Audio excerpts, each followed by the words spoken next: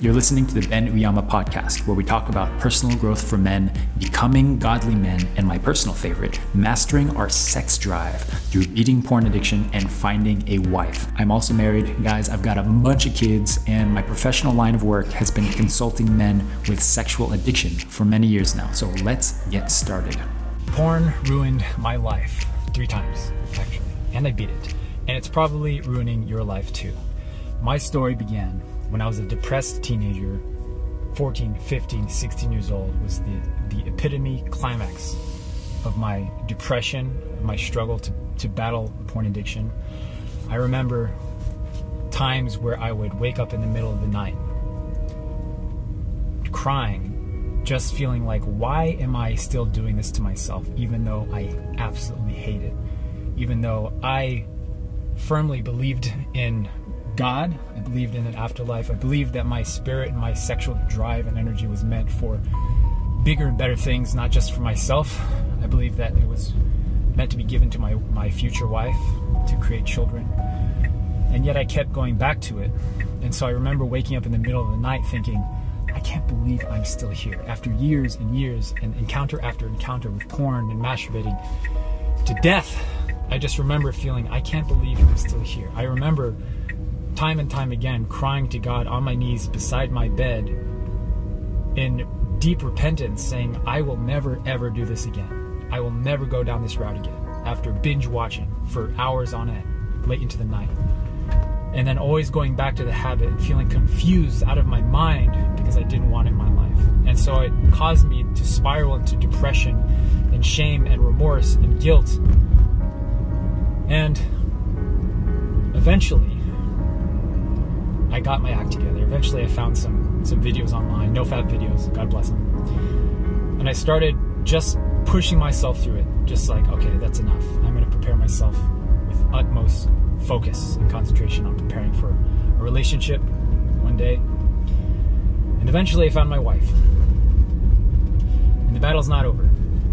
Like I said, 3 times, it ruined my life. Eventually I found my wife, started a relationship. A year into our marriage, I was hit with a strong temptation, a strong relapse to go back to porn masturbation. And I was so confused because I assumed, like most people do naturally, that if I'm in a relationship, a healthy relationship with my wife, I will not need this dependency anymore in my life. And I was wrong. It came back hard. And of course at this point I was so deep into the shame and guilt that I could never tell my wife. I thought I could never expose myself, I could never be seen. And so naturally what happens is I spiraled more and more into that behavior, and I doused myself with shadows and secrecy to the point where I couldn't stand it anymore. I couldn't stand not being the man that I pretended to be. I couldn't stand the lack of integrity, the lack of morality in my life. And so eventually, after just really hitting rock bottom again and losing my life to being depressed and doused with shame and shadows, I decided to tell her. And the feeling of telling somebody the hardest thing that you could ever muster to tell someone, your deepest, darkest secret, the one person that you absolutely would not want to tell about your struggle and your secrecy, to be able to say that to somebody and to be received with nothing but love and compassion and grace and acceptance and unconditional love. That was the first experience that I remember clearly being like, oh, this is what God's love feels like. This is what grace feels like. And I will never forget that point in my life because it's a reference point. Because my wife's reaction was nothing but, you can do better. Don't do that again. It was none of this like, oh, how could you do this to me? I want a divorce right now. This is so... It's like, no. She was like, this is your issue. You brought this into a relationship and you can beat it with utmost confidence and courage in me. And so that went on. I got back on my feet. And then the third time it ruined my life was after we had our first child, our first son. And this was, as you can imagine, the hardest thing that I've ever had to deal with is facing the reality that I was raising a son and also lacking in my own sexual sobriety and my own integrity, because I had brought this dependency into my marriage, into my parenthood, to being a father. The last thing I would have ever wanted, could have ever dreamed of doing. I let it slide back into my life when I was really faced with feelings of stress and anxiety and uncertainty and indecision in my life. I let myself slip back. And usually what happens with one slip up is that we spiral. And I spiraled and I doused myself again with gasoline, poured fuel on the fire, and the shadows and the secrecy emerged even stronger. Until one day, eventually, I hated being that person. I had all these reasons why I should quit. It's like, oh, for my son or for my wife or for the world, for God. But ultimately, the one reason that trumped them all was I hate being this man. I hate being this. I see how clearly this is affecting me, and I hate it. I hate this lack of integrity, and I hate being this guy. I looked at myself honestly in the mirror, and I was like, I hate being this. This is not who I'm meant to be. This is not what I'm capable of. This is not reaching my potential. And the fear was that I would keep going down this route and I would have unmet potential, because I believe that I've been given potential. And to not meet that potential was the greatest fear I had. And so I told my wife again. And guess what? She gave me nothing but grace, acceptance. Unbelievable, unconditional love. And that was a single moment where I broke free. Because it wasn't the act of telling someone, no. It wasn't the act of pushing through the addiction, no. It wasn't even the thought process of realizing how much this is taken away from me. It was actually the solution that broke the camel's back and broke me down, was to receive the one thing that I had been missing my entire life. And that is to have the utmost confidence that I am worthy of love. I'm worthy of grace, and that God has my back. That was the feeling I was lacking. Because if you think about it, really, the reason that you struggle to break free, and especially people of high moral standard and values, people of faith, people of substance, high value men, why do they struggle more with addiction than people that have no standards? It's because we cover ourselves in shadows and shame and secrecy and remorse and guilt and feelings of I'm not worthy enough, I can't believe what a piece of shit I am. And what comes with those feelings is more of the same stuff, is more gasoline, more fuel, more shadows that consume us to the point where we don't even know that we are capable of living in the light anymore. We don't even know that it's possible to live with a desexualized mind. Hey, just a short interruption to let you know that you can block porn on all your devices for free with Covenant Eyes with my special code BEN, B-E-N. If you're finally ready to get serious about quitting, all it takes is 30 days, my friend, to quit for good. Use the code BEN, B-E-N, and it will give you 30 days of free Covenant Eyes on all your devices. All right, back to the show.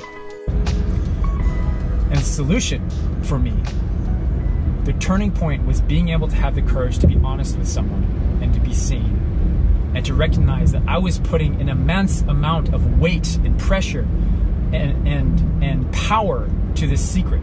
I was giving power to it, where in reality, it was just something that from the beginning I could have just said, you know what, I made a mistake, yes. Tell somebody, game over.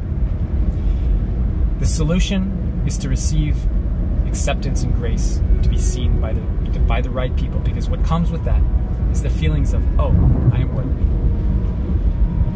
And after talking with hundreds of men over the last decade, more than a decade now, of their own addictions to porn and masturbation, I can tell you guys with utmost confidence and certainty and conviction that the single solution that everyone is confused in finding is that we need to experience love. Whatever you want to call it, God's love, grace.